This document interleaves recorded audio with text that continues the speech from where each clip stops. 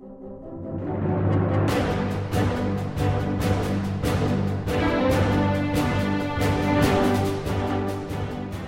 to the Verse by Verse podcast, a ministry of the Friendship Congregational Bible Church.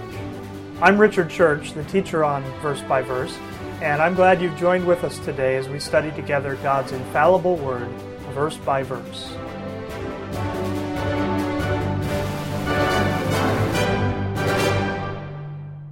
So in Genesis 11, verse 1, it says, "And the whole earth was of one language and of one speech. And it came to pass, as they journeyed from the east, that they found a plain in the land of Shinar, and they dwelt there. And they said one to another, Go to, let us make brick and burn them thoroughly. And they had brick for stone, and slime had they for mortar. And they said, Go to, let us build us a city and a tower, whose top may reach unto heaven, and let us make us a name, lest we be scattered abroad upon the face of the whole earth."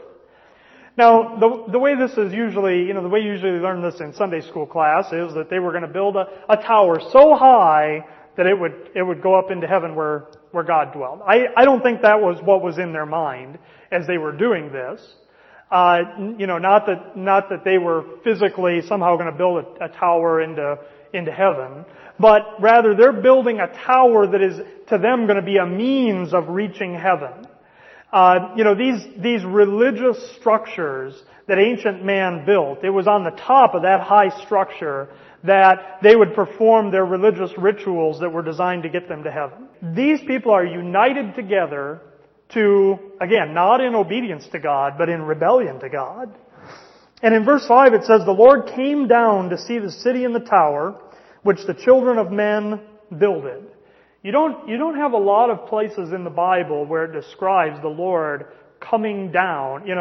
Usually when it describes that, it's like this. He's coming down to see the wickedness of man. You see it with Sodom and Gomorrah, right? The Lord, He goes and meets with Abram first, and then the angels go on to Sodom and Gomorrah to see the wickedness there. It says, "The Lord came down to see the city and the tower, which the children of men builded. And the Lord said, Behold, the people is one, and they have all one language. And this they begin to do, and now nothing will be restrained from them, which they have imagined to do." That idea that if we could all get together, just think of the great things we could do, God agrees with that. When man's all together, there's no limit to what they can imagine to do. There's nothing that restrains them from what they can do. God's put a creative capacity in man that is, He's put a creative capacity in the individual, but you put a bunch of individuals together and that creative capacity is multiplied. It's not just, you can wind up with a whole that's more than the sum of its parts, right? And so what the Lord is going to do here is He's going to put some things in place to make it so these men can't all get together. They can't all get together and do these kinds of things like building this tower. And so He says in verse 7, "Go to, let us go down and there confound their language, that they may not understand one another's speech." So the Lord scattered them abroad from thence upon the face of all the earth, and they left off to build the city. Therefore is the name of it called Babel, because the Lord did there confound the language of all the earth, and from thence did the Lord scatter them abroad upon the face of all the earth. And so the thing that God puts in place to prevent all of mankind coming together as one is language.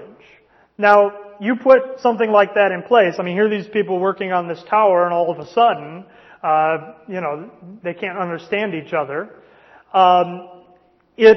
It forces those people to divide up because, two guys are working together and all of a sudden they realize they can't understand each other, but hey, I can understand what that guy's saying over there.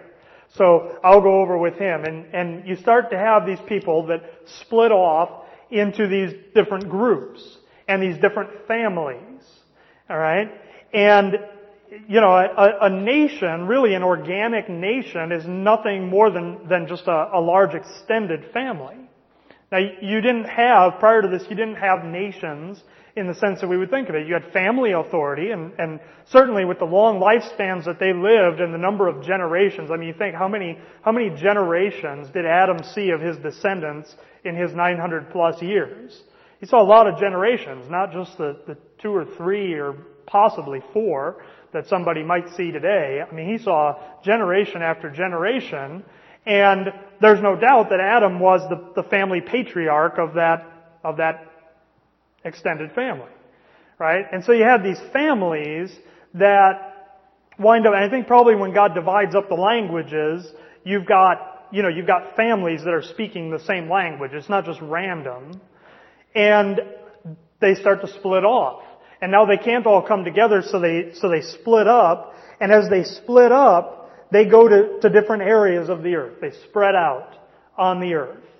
Now, these groups, when you think of the people, like I say, you got these three sons of Noah, and in general, Shem, if you start with the Middle East as kind of being the center, Shem is from there over to the east. Japheth is largely from the Middle East over to the west. Ham goes down to the south. Now, those people, they start to develop some unique characteristics. In, the people down into Africa, their skin starts to get darker over time. As that genetic pool, they're in kind of a fairly closed genetic pool, and there's certain traits that develop. In Europe, they develop the light skin and those features. In Asia, they develop the distinctly Asian features. So that, there's physical features that develop among those different groups. And that's really just a product. You realize there is really no concept in the Bible of race or different races. You've got the human race. You've got different traits that develop in different groups of people, but there aren't separate races in the sense that people generally use the term. All right? But they divide up into these nations. They stop building the tower, and they spread out in the earth. They scatter over the face of all the earth.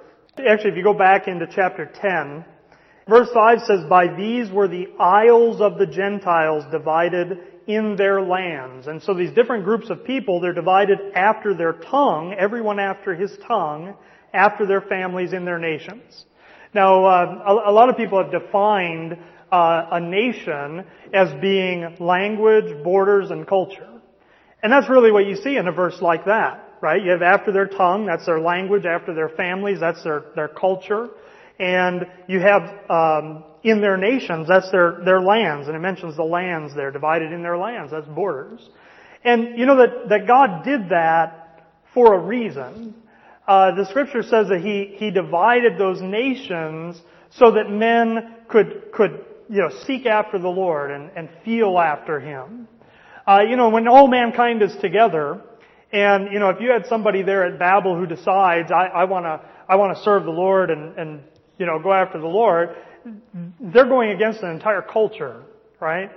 And that would have been a very difficult thing. But when you have these different nations, and these nations often are in conflict with each other, it doesn't mean that any of those given nations is more godly, but it means if you need to, you got a place to escape to, right? So that if the truth of God's Word is being persecuted in one area, you can go across a border where those people don't have any authority anymore. And when you see, you see the world today is very much approaching the kind of world like you have here at Babel. You see that barrier of language going away.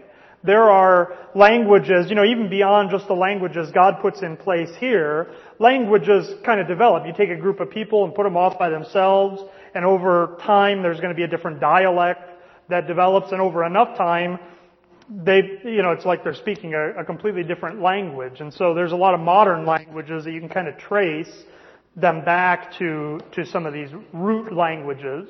And if you traced it back enough, you would get whatever the root languages were there at the Tower of Babel. But you know that languages are disappearing today. There aren't new languages being developed, and languages are disappearing.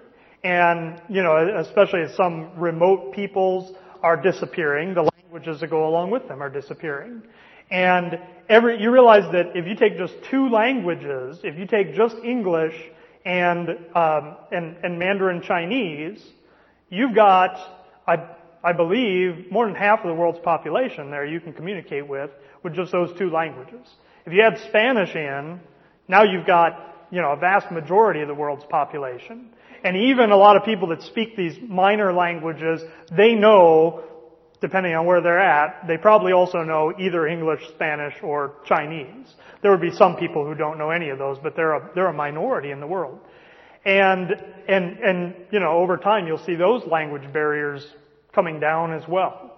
And even if you don't speak the language, you can use something like Google Translate, and you've got it. It won't give you a perfect translation, but it'll do a pretty good job. They have little devices you can use and apps you can use that'll even translate voice. It's not going to be a barrier for much longer.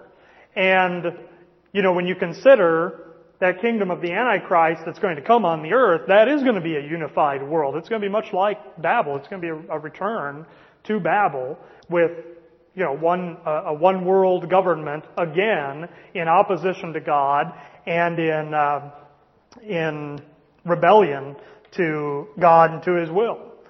And so out of that, now God doesn't just leave the world in chaos.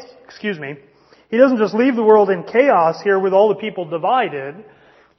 Out of these nations, He takes a man named Abram, and He's going to begin to form His own nation. Now this nation that's going to come from Abram, it isn't one of these peoples that are divided here at Babel, but rather God is going to create a new nation from Abram that He is going to use as His chosen people. Now what you see is a development of God's plan, or a further revelation of His plan.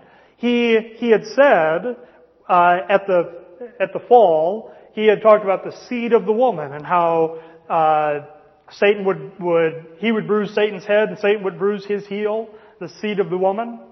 Now He's going to narrow that down. Now with Noah, He reconfirmed the promise, and He talked about Noah's seed.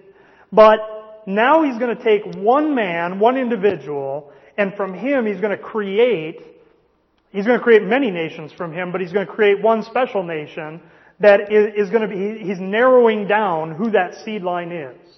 Okay? He's getting more specific. God is getting more specific in His revelation about where that seed is going to come from that He's going to use to defeat Satan. And so, the genealogy in the rest of Genesis chapter 11 is that of Abraham. Now, what God's doing at this time, go over to Romans chapter 1. Because the book of Romans is describing this setting aside of the nations. Okay? Now, what's described here in Romans chapter 1, in some ways is just true of the world at large, at all times, but it, as well as describing historically what took place here at this time, here in Genesis chapter 11. So you see in Romans 1 verse 18, it says, "For the wrath of God is revealed from heaven against all ungodliness and unrighteousness of men who hold the truth in unrighteousness, because that which may be known of God is manifest in them, for God hath showed it unto them. For the invisible things of Him from the creation of the world are clearly seen, being understood by the things that are made, even His eternal power and Godhead, so that they are without excuse." Now all of that is in the present tense, right? Or for the most part. The wrath of God is revealed, is being revealed at present against these things.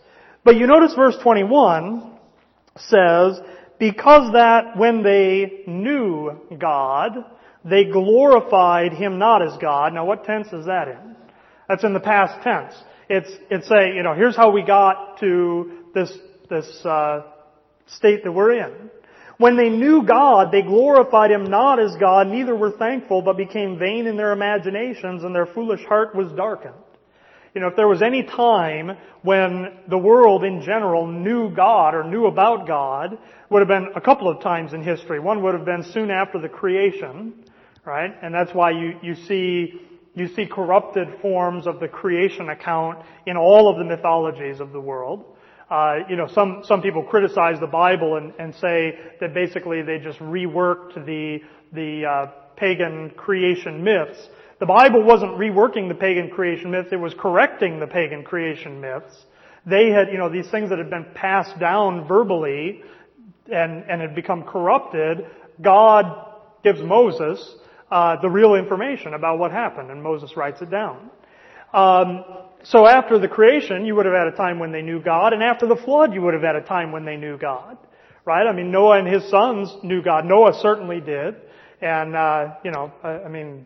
there may be a question about his sons, but at least they know about God, right? And you also find the flood in mythology all over the world, right? Again, corruptions of the biblical flood account. But when they knew God, you see, they glorified Him not as God, neither were thankful, but became vain in their imaginations. What did it say in Genesis 11? Genesis 6, it talked about the imaginations of their heart being evil. In Genesis 11, it talked about the things that they imagined to do, that they wouldn't be restrained in any of the things they could imagine to do. Their imaginations, their foolish heart was darkened. Professing themselves to be wise, they became fools and changed the glory of the uncorruptible God into an image made like to corruptible man and to birds and four-footed beasts and creeping things. And verse 24 says, wherefore God also gave them up.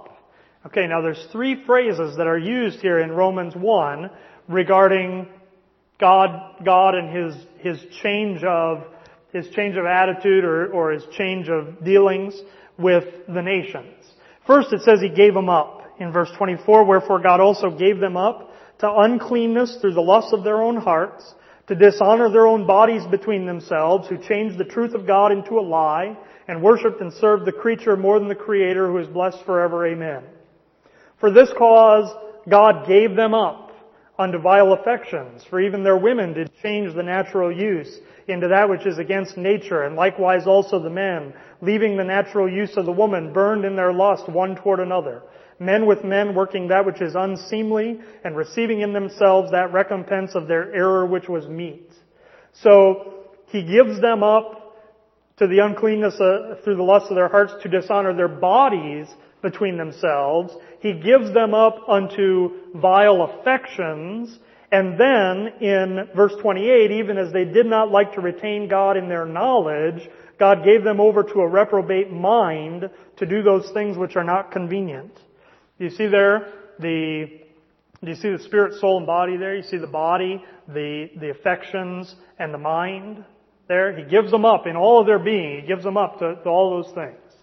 And so he gives them up, he gives them over, and he just gives up the Gentiles. You know, they continually rebel against Him. And the Gentiles just means the nations.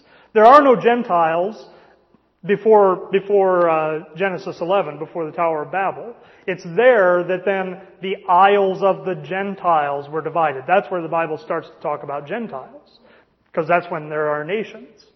Even verse 29, being filled with all unrighteousness, fornication, wickedness, covetousness, maliciousness, full of envy, murder, debate, deceit, malignity, whisperers, backbiters, haters of God, despiteful, proud, boasters, inventors of evil things, disobedient to parents, without understanding, covenant breakers, without natural affection, implacable, unmerciful, who knowing the judgment of God, that they which commit such things are worthy of death, not only do the same, but have pleasure in them that do them.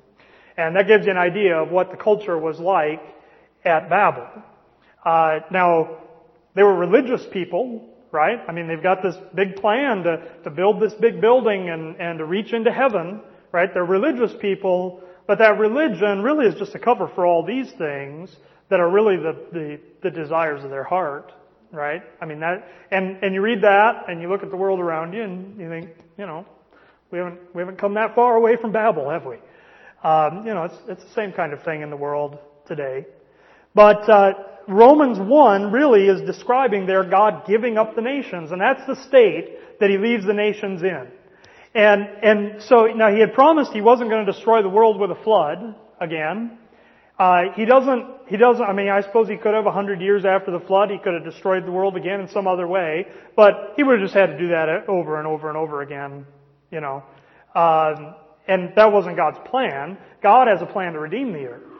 And so, there at the Tower of Babel, He gives up the nations, and then we begin to see Him deal with Abram. You know, Abram comes from the city of Ur of the Chaldees. And the Chaldeans were a very prominent ancient culture They, in later times, the book of Daniel and some of the prophetic books that'll mention the Chaldeans, and they were like the astrologers and the soothsayers later in later cultures. So it was this religious culture. Now the Chaldees, that is the Babylonians. That is Babel, right? And this place of Chaldea, this Ur of the Chaldees, you can look on maps, they've identified where it was. It's right in that region where it describes Babel being Nineveh. Nineveh was one of those major cities that was near there. Even before it mentions the Lord calling Abram, you see in chapter 11 verse 31, Terah, that's Abram's father, took Abram his son and Lot the son of Haran, his son's son, and Sarai his daughter-in-law, his son Abram's wife, and they went forth with them from Ur of the Chaldees to go into the land of Canaan, and they came to Haran and dwelt there. And the days of Terah were 205 years, and Terah died in Haran. Now it doesn't tell us why Terah decides to take Abram and Lot and go to the land of Canaan, and he doesn't get to the land of Canaan. But it's Abram's father really that takes them, and they leave Ur of the Chaldees. Now Abram's already grown at this point; he's married. But he takes Abram and Sarai and Lot, and they leave Ur of the Chaldees, and they start heading toward Canaan. Now Haran winds up being kind of about halfway between Ur and the land of Canaan. And Terah doesn't get there. You see, they just stop there in Haran, and Terah dies there in Haran. And then it's in chapter 12 that Verse 1, it says, Now the Lord had said unto Abram, Get thee out of thy country, and from thy kindred, and from thy father's house, unto a land that I will show thee. And I will make of thee a great nation, and I will bless thee, and make thy name great, and thou shalt be a blessing. And I will bless them that bless thee, and curse him that curseth thee, and in thee shall all families of the earth be blessed. So here God tells Abram, now understand that even at this point, the point that the Bible identifies as the point where Abram was, we would use the word saved or justified, that hasn't happened yet. That's not until you get to Genesis chapter 15 that it says Abram believed the Lord and it was accounted to him for righteousness. But here the Lord communicates with Abram and he tells him to get out of that country. This would be the country of Haran. To get out of that country, to leave his kindred, leave his father's house, to go to this land that he's going to show him, which of course is the land of Canaan that his father set out for anyway. And he tells Abram that he's going to make of him a great nation.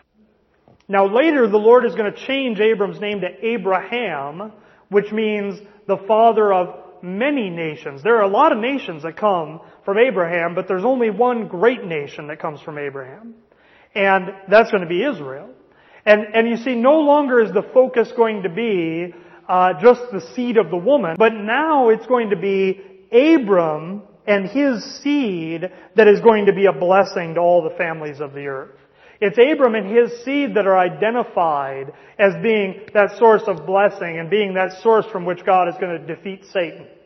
And that's why some of those earlier activities that Satan was involved in, they take less of a prominent role because now in his strategy, he doesn't have to corrupt the seed of woman. He doesn't have to corrupt this whole human race.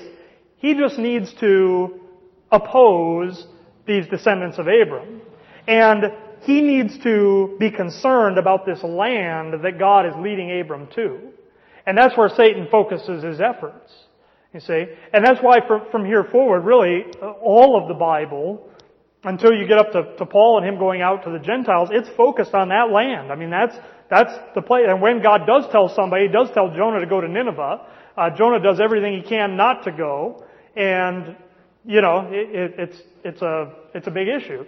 But the Bible is focused on that land and that place until you get to Paul, and Paul then, goes out from there out to the Gentiles again. But here God calls Abram, and again, he identifies Abram and Abram's seed. And now the issue becomes in the world, are you blessing Abraham or are you cursing Abraham? Right? He says he's going to make him a great nation. He says, I will bless thee and make thy name great, and thou shalt be a blessing. So God is going to bless Abraham, and Abraham in turn is going to be a blessing to everybody else. And it says, I will bless them that bless thee and curse him that curseth thee. The life of Abraham is kind of interesting because Abraham will go into a nation. He does it several times. He lies to them. They get punished by God because of him lying to them. And, when it all gets found out, they give Abraham more stuff, right? They don't get mad at him because those nations at that time, some of them, they realize what God's doing with Abraham, right? They realize what's going on with Abraham and that they better bless him and not curse him. And so those nations around him, that he's just a sojourner in their land, many of them become a blessing to him because that's the way they receive blessing from the Lord. That's not the way you receive blessing from the Lord today. You don't get blessed by God by blessing Israel, Abraham's seed. That's, we're in the dispensation of grace. There's no difference. Many Christians are still working under that idea, and they think we better do everything we can to bless Israel and help Israel. And the reality is today God's taken away the difference, and Israel's just one of the nations. He's going to use them again. He has a future purpose for them. But you don't get any special blessing from God today by blessing Israel. But if you're back here, you do get blessing from God by blessing Abram. And Abram goes. Now, one of the things that you see here in the life of Abram. Now, when God tells him to go, He tells him He says, "Get thee out of thy country and from thy kindred and from thy father's house." But Abram doesn't do that right away. He goes out of his country, but you see, verse 4, "So Abram departed as the Lord had spoken unto him, and Lot went with him." Well, isn't Lot part of his father's house that he was supposed to get out from? Right? He brings Lot with him, and Lot winds up being nothing but trouble for Abram. And realize here, when Abram is going out, Abram is not some homeless vagabond. Abram's a rich man already here at this point. He has hundreds of servants with him. He has hundreds of servants that could go and fight later on in a battle. Not to mention whatever servants he has that were just, wouldn't be able to fight. He has animals. He has a lot of possessions he's taking with him. It's not just lonely Abraham and Sarah and Lot traipsing across the wilderness.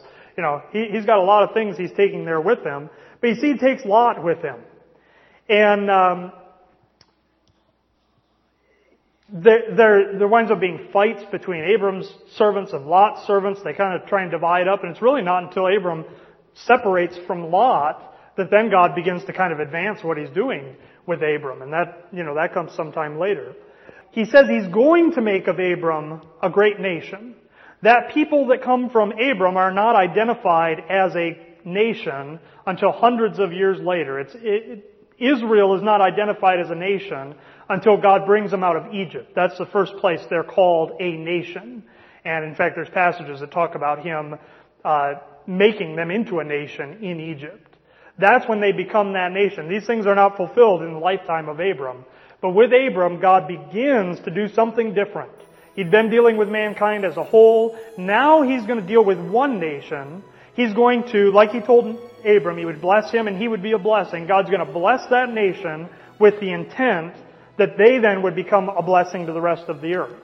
Not to bless them because they're worthy of blessing or they're the only ones that can get blessing. The idea is, when God dealt with the world as a whole, they united in rebellion against them. He splits them up and He takes one family, one nation. They're going to be the recipient of His blessing so that they can then be a light to the rest of the world, and those individuals out of those various nations can be drawn to that light and join themselves to that nation or come to God through that nation, that seed of Abraham.